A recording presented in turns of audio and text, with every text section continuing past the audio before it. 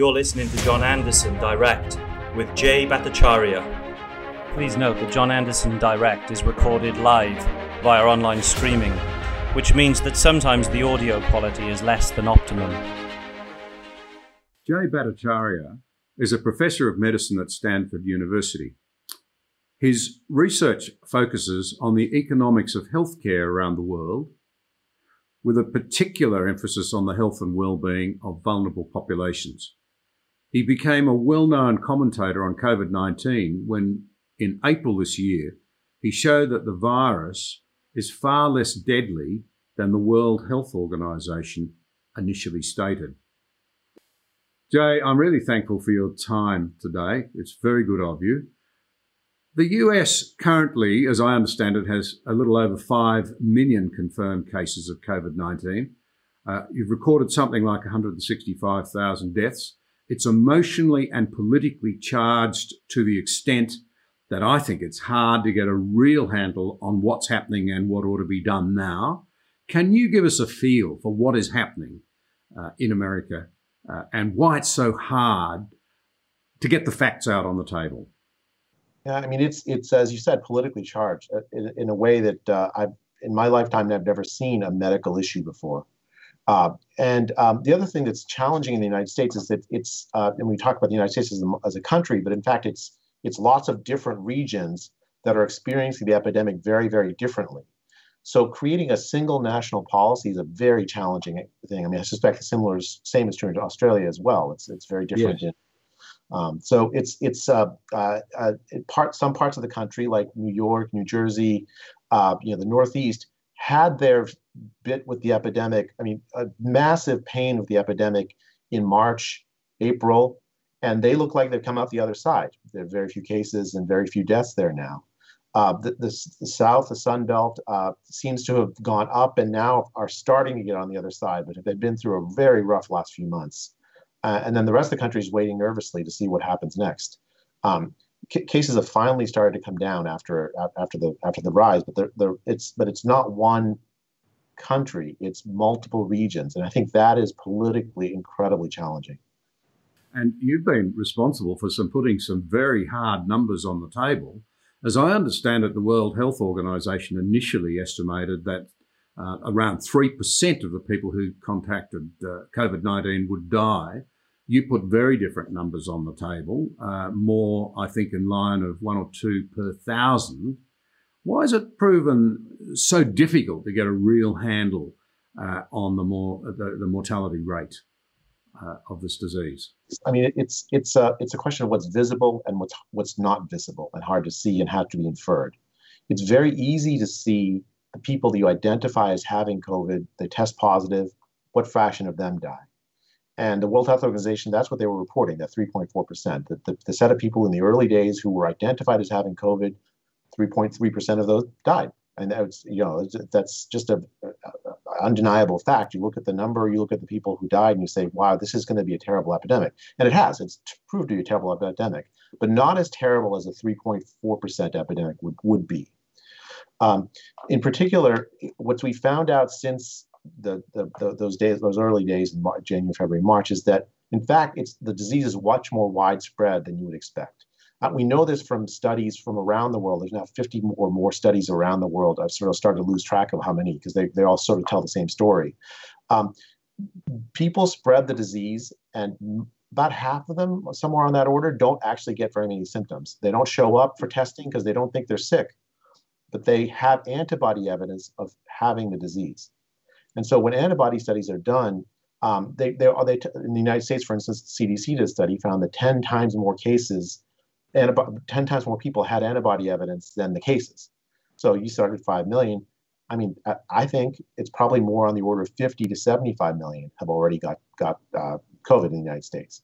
That sounds really alarming. I just saw a study out in Pune, India, 57% or 58%, very, very, very high rate of COVID. Whereas the cases would indicate a very small fraction of that. There's an invisible epidemic going on at the same time as a visible one. And the invisible epidemic is much less severe than the visible one. that's a really important fact, which is like where all of our policies focused on the visible epidemic, Yeah. and our fear is based on the statistics that comes out of the visible epidemic. But in fact, if you want the whole picture, how really deadly is it to me? You want to take into account the invisible epidemic as well. So to ask a layman's question, you said it was a terrible thing that the numbers might be much higher. Couldn't it also be a good thing that it points the way to herd immunity? Is that a possibility? Is that something that might be the other side of the coin? Yeah, it certainly is a possibility. I mean, I think, it's in some sense, uh, uh, that also is politically charged. Herd immunity means what? Herd immunity means that enough people have got the disease so that if an additional person gets it, they will infect only one other person. They won't infect two or three, and you won't get an exponential growth curve, right? There's a lot of controversy in the literature among scientists about what that number actually is. Is it 80% of the population? Is it 20%? I've seen credible reports on both. The larger number, in some sense, is actually means that we're much further along the epidemic than you might expect. That is a good thing, absolutely. It also means more people have got it, which is the bad thing, right? So it's both, and at the same time, it also means that it's less deadly than that 3.4%. It's much more on the order of would be two to three in 1,000. And for children and for young people, it's even lower than that. In fact, for children, I was looking at the numbers for the flu. The flu kills more kids in the United States than COVID has this season. Yeah, well, the age difference is an important one I'd like to come back to in a moment with some interesting work that's been done in Australia. But firstly, just on this, how bad is it? I think back in April, you said it may be not much worse than nasty bouts of flu or flu epidemics. Broadly speaking, is that still your view? I think I've revised my view since April. It's worse than the flu. Absolutely worse than the flu. Maybe 2 to 3 times worse than the flu. I think it could be more times worse than the flu, depending on what your view of the flu is. I mean, flu itself is a nasty disease, and if we didn't have vaccines, we'd be facing this every season. So I think I don't want to underplay it by saying it's like the flu. I mean, I think the flu is a terrible disease as well. This is much worse than the flu. Absolutely. It also has different patterns. The age patterns are really important here because it doesn't spread the way the flu does. Children aren't as important to the spread of the disease as it is for the flu, and the disease is less deadly than the flu for young people, and more deadly than the flu for older people. Yeah, we keep learning more, and I know from my point of view, I was quite strongly of the view that we were overreacting earlier on. I'll admit that. But one of the things that's tempered it, and that I think in this country, the research shows that younger people are actually more worried about the disease than older people, even though they're less likely to get it. But there's another factor in there, and that is that it can permanently damage the health of victims, as I understand it. And if you're a young person, you mightn't be so much worried about dying, but you'd have a very legitimate concern about permanent damage to your body that might play out horribly over the rest of your life. That's something that I don't think I'd appreciated earlier on. I mean, I think that's true for many viral conditions, that the sequelae sometimes are bad. I mean, so for the flu, for instance, there are neurologic sequelae that are important, even heart sequelae. We're seeing some of that in COVID. The question is, how frequent is that? I think once you account for the fact that this invisible epidemic we're talking about, with so many people already got it, it's likely that's going to be a clinically important thing to think about, but it's not as common as you would think from reading the press about it. I mean, it's not. I still think it's a serious condition we should think about carefully, but we live our lives with lots of serious conditions that we think about carefully, and yet still we live our lives. I think to me, I'm a health economist, so I always think about trade-offs. And the question is, what is the trade-off here? If we shut down our lives for an extended period of time, what will we get from it? What will we lose from it? And that to me is the key policy question, right? If we think about shutting down our lives for a long period of time, well, we get unemployment, we get poverty, or especially poor people getting hurt. We get depression, we get suicides, we get long-run health effects of the lockdowns on the one side versus the avoided cases from COVID-19 on the other, right? That's the benefit. Um, is it worth it? Well, the question is, can we expect the lockdown to permanently address COVID? And the answer is no. Right? We have not ever cured it or eliminated a disease with a lockdown. New Zealand's just discovered that.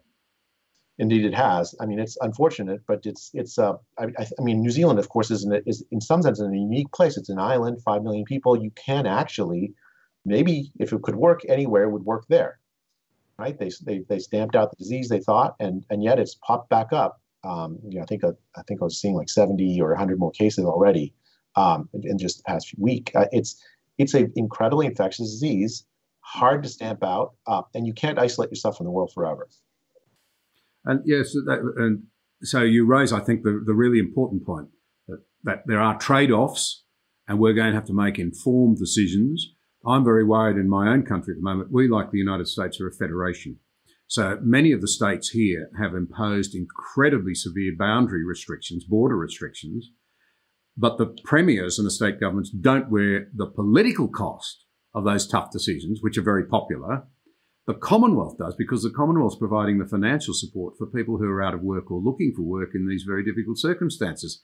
So at vast cost to the next generation, we're keeping our economy going.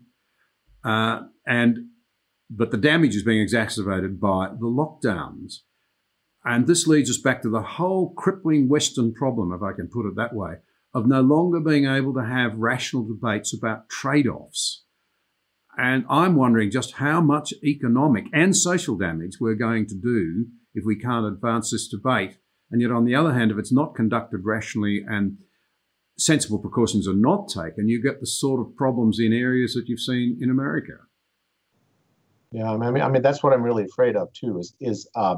We have premised our policies on this, I think, false idea that somehow we can just go back to a time before the disease was here and eliminate the disease. That is not true. It's not possible. We have to accept reality and say, okay, how can we learn to live with this disease and this epidemic? And the cost of the lockdowns shouldn't be more than the cost of the disease. And it's hard because, as you pointed out, in the Australian context, and it's true everywhere, the cost of the lockdowns fall on different set of people than the people who get the disease. You're making choices between lives and lives on one side, lives on the other side. The issue is that the lockdown is going to impose costs on different people than COVID will. And it's not simply dollars. I mean, unemployment, of course, is bad, it's dollars, but it's also lives, right? So suicides, unemployment itself and economic damage itself poses cost on health. And we know that that's long-term costs. Life expectancy goes up with rising income. I was looking at the IMF forecast for Australia, and it says right now it's 4.5% reduction in GDP just for this year. Yeah, and that's before the most recent shutdown. Well, exactly. It will be more. And that, as a former legislator and somebody who's at the heart of an economically reformist government, that, I've said it many times before, and some of my people will write in and say, stop telling us, but we actually eliminated all Commonwealth debt in Australia. And now we're flat out going back into serious debt, and our children are going to inherit that. And it will impact on their lives. But just on the non-economic costs, and I must say I'm very critical of some of the media who are all for lockdowns to save people's lives. And of course that's important, but it can be, very emotionally lopsided, or lopsided in terms of the emotions that feeling plays to, or those reporting plays to. There's modelling conducted by Sydney University's Brain and Mind Centre, and backed, I'm told, by the Australian Medical Association, says that the annual rate of suicide in this country can rise from an already pretty staggering 3,000. I mean, in a country like Australia, we are so fortunate. It's already 3,000 to 4,500, another 1,500. That is, suicides, and youth suicides would make up half that increase. It's a very powerful pointer to some of the human, not economic costs of these lockdowns that are not being taken into account. I mean, John, that has me very, very worried. The suicides themselves, but also even more broadly, we're asking our youth to pay the costs of the. I mean, that's who pays these costs of these lockdowns. You have delayed schooling, essentially schooling online instead of in person. We have, I mean, young people are meant to be in company with one another. We're not meant to be alone. It's extremely costly from a social development point of view to have that, and it's those young people that are paying those costs. I mean, it's fine for me. I can sit in my nice office and talk with Zoom and keep doing my job. That's fine. But it's also poor people that are paying the cost. The people who can't afford to do what I'm doing. I think that the unequal distribution of this is absolutely devastating. It's poor people and young people that are paying the cost of the lockdown, they're not the ones that are benefiting because they are experience the damage of COVID at a much lower rate. So that is the poor people, the young people. And this leads into another concern I have about what's happening in the West with our atomization, the fracturing of our society, where, you know, if you're from Mars, you'd say we all seem to be at war with one another, you know, gender lines, race divisions, and what have you. But now we're heating up an intergenerational battle as well. And I think that is really troubling.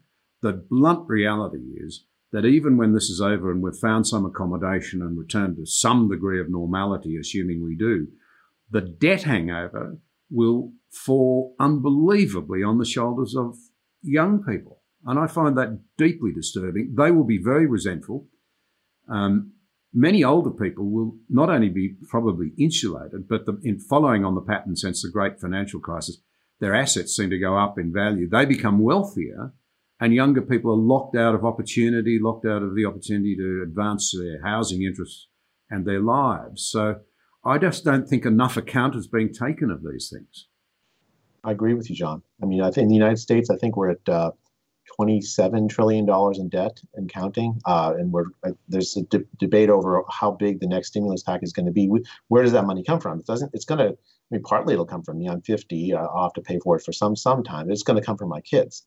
It's going to come from the younger generation who will have that debt hanging over them for the rest of their lives. Is it worth it? I mean, that's the thing. It's like we almost haven't asked that question. We've just said, okay, we have this COVID disaster. Let's pay any cost whatsoever to get out of it. Yeah, but it's not, as you said, it's not just economic cost, the social cost, and even the cost to lives, as the Sydney University study suggests, maybe far higher than the actual disease imposes on us, and it's not being reported. People are not having this information put before them. So I hope as many people as possible listen to this and ask the sort of questions that arise out of it. Yeah, I think it's, if you want to make rational policy, you need to have projections, right? So it's inevitable. And we've seen our fill of disease projections. I mean, they're everyone is talking about what will the track of COVID look like if we lock down, if we don't lock down. What do these epidemiologic models say? And it's completely reasonable. One ought to have them, but at the same time, side by side, when you're making a decision about a policy, you want to look at both the benefits and the costs. We should have projections about the lives that'll be the cost of these lockdowns. The cost and lives of these lockdowns. What health costs will there be? What mental health costs? What suicide rates? What unemployment? How many people will lose their jobs and thus not develop experience so they can their human capital so they can constructively engage with the labor market later? And we know all that kills as well, right? It's not simply costless. I lose money and I go on with my life. If you cut down schooling, less well-educated populace will be less healthy 10 years from now. So I think and you can say, look, these are uncertain. That's true. They're uncertain. That's why we have models to try to address that uncertainty as best we can. And the disease models themselves are uncertain. They haven't done a very good job either in tracking the disease, as you probably know, in projecting the disease. So it's uncertainty on both sides. It's not an excuse not to consider both all the costs and the benefits together when you're making decisions about policy. Do you feel we can do better? How do we do better at engaging people in a real debate about the trade-offs and the need to make more rational decisions? Because we're not very good at it now in our cultures. We were once, but we're not now. How can we get a better debate around this so we get better policies for the sake of our children in particular? John, I think part of it is we have to address our fear first and foremost. I mean, I think that more than anything else has driven the division over COVID policy. This abject fear of what the disease is. It's a deadly disease. One should be concerned, but should one put aside one's rational faculties in order just because of that fear? It makes no sense. Let's look and see, okay, how deadly is it? Let's actually consider all the costs and all the benefits. I think we have to get back to that kind of thinking, that there are trade-offs. We can't live in a utopian world where we can pretend that the virus will somehow disappear if we just shut down hard enough. If we just pay enough pain and cost, it'll go away. I mean, that's not feasible. I think that kind of reality, I'm actually, in some sense, John, I'm kind of hopeful. I mean, I think I'm starting to see some sense that, look, we have to think about the cost. I saw yesterday, I saw a story that apparently in South Korea, there was a massive protest over this very severe lockdown they've had for a very, very long time. People around the world are feeling these costs, really feeling them. And again, it's not just to their pocketbooks, it's their entire lives. Like, what is the purpose of our lives if not to live them? So I think that kind of thinking will start to take over, because it's too real, John. I mean, you can't just pretend like it's going to just end. When will it end? We hope for a vaccine. I hope for a vaccine, but do we really premise all of our livelihoods on whether a vaccine can be produced in an absolute record amount of time? I mean, I mean, we should invest in it. We should do the science as rapidly as we can, make sure that the data on it are clear so that we understand if the vaccine is produced, it's safe. But should we bet our entire society on that one outcome? Seems like an unwise bet. It does. I'd be very interested in your professional opinion on the chances of us having something reasonable, say, by the end of next year. Because here in Australia, the experts I've spoken to have said, look, we may have something. They're cautiously optimistic, but they don't believe it would be available in any significant numbers until the end of next year. That's a long way away. Yeah, I mean, the U.S., what it's done is it's made a bet. So we've decided to purchase large quantities of vaccine candidates that have not undergone phase 3 trials yet. We have not undergone safety and efficacy testing in large scale. If those trials show that the vaccine is not safe or effective, we've made a bad bet. If they show that they are effective or safe, well, then now we'll have a large number of doses to deploy very, very quickly. The thing about vaccine trials is you have to have sufficient numbers of people, because you're employing them at scale. The entire population, you expect to have the vaccine, right? Any drug that you give to the entire population, you're going to see some funny side effects here, some interactions there. You want a sufficiently large database of having tested it to tell the population honestly that, yeah, it's safe for you, no matter who you are. Will we have enough experience with the vaccines to convince enough of the population to take it safely in time? Even if we have enough doses, that's the thing I'm wondering about. And I don't know. I mean, I'm more optimistic. I have to admit, I'm more optimistic than I was in April. But I mean, I have to say, I don't want to bet our entire society on that. I think that's a bad bet.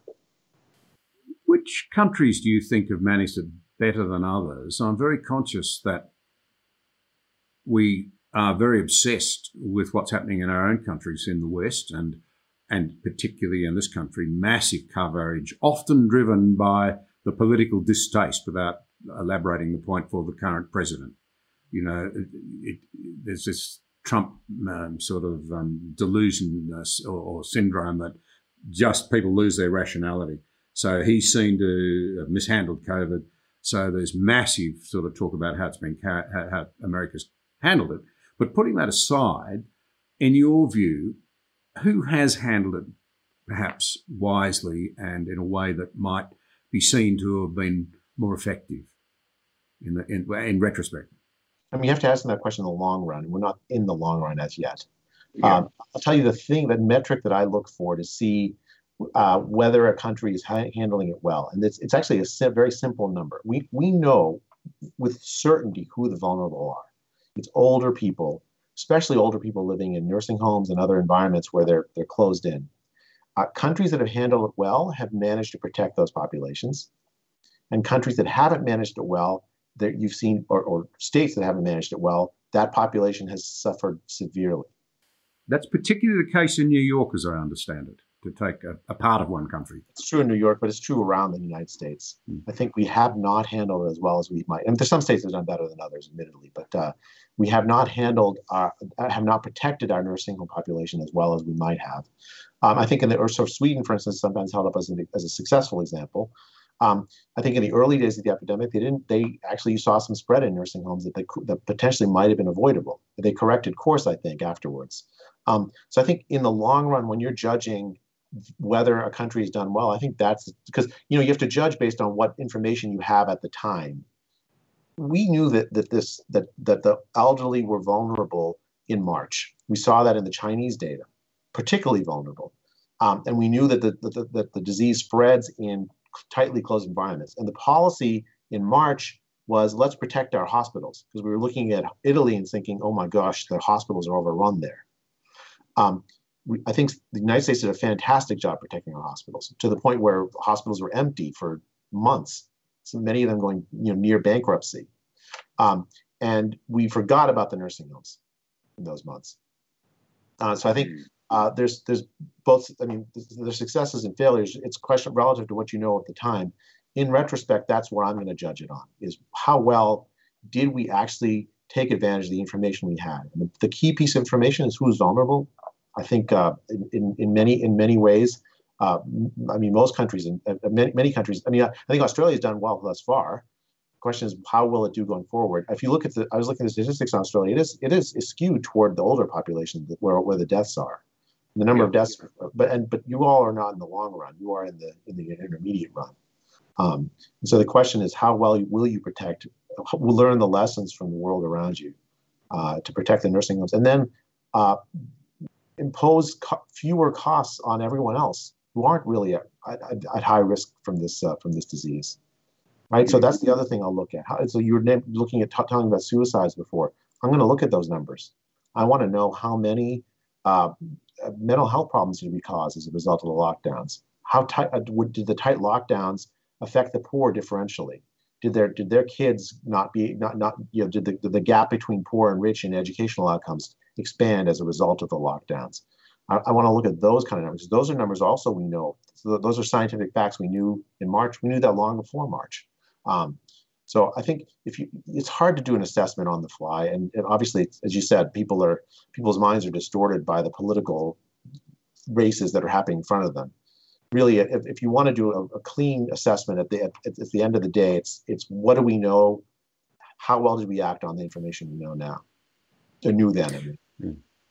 I think one of the great problems is that people are being lulled into a sense that governments can solve these problems and they'll be judged on how well they do, regardless of how much money they borrow or indeed effectively print. And there's an assumption, particularly amongst many young people who have become disillusioned with democratic capitalism, that this sort of control is good. You've just got to get the control settings right. I'm not certain that we're not seriously damaging our understanding of personal freedom and personal responsibility, which may be very damaging politically in the long term, even to the extent that people think, well, that debt doesn't matter, you just print more money. It's not true. It doesn't happen. Money that's not backed by real wealth in the end and the real creation of wealth is false money. And when confidence in it is lost, as we know, the results can be disastrous. History tells us that. We are on, I think, a very, very dangerous precipice with all of this. We need to be very careful indeed.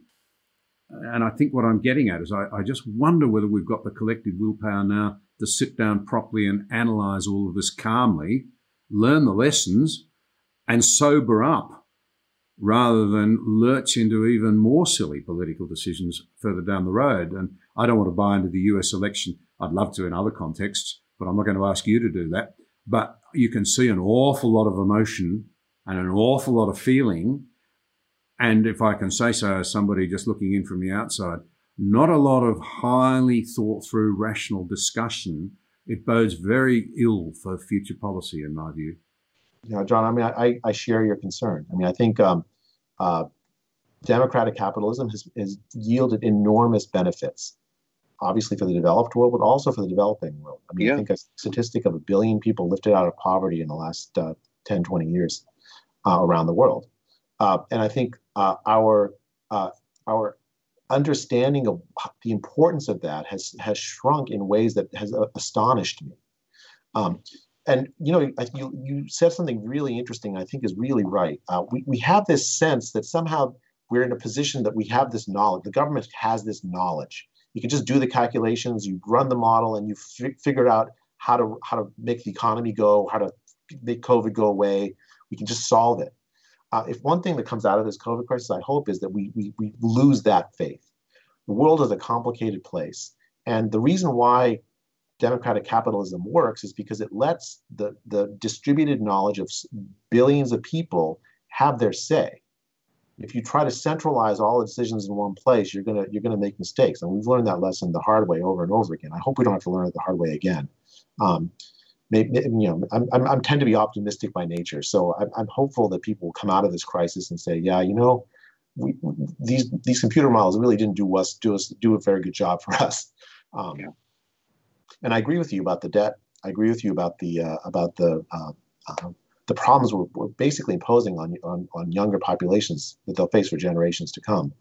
The borrowing is beyond my experience. I mean, I would have thought that we would have paid a price already, but now, $3 trillion or $4 trillion later in only a few months, I mean, I don't see how a price can't be paid. There's always trade-offs. Yeah. Well, to go back to your opening remarks, and to quote a former US president, the only thing we have to fear is fear itself. Well, fear is an emotion that always clouds clear thinking and the need to move ahead in a way that is going to maximize the opportunities into the future.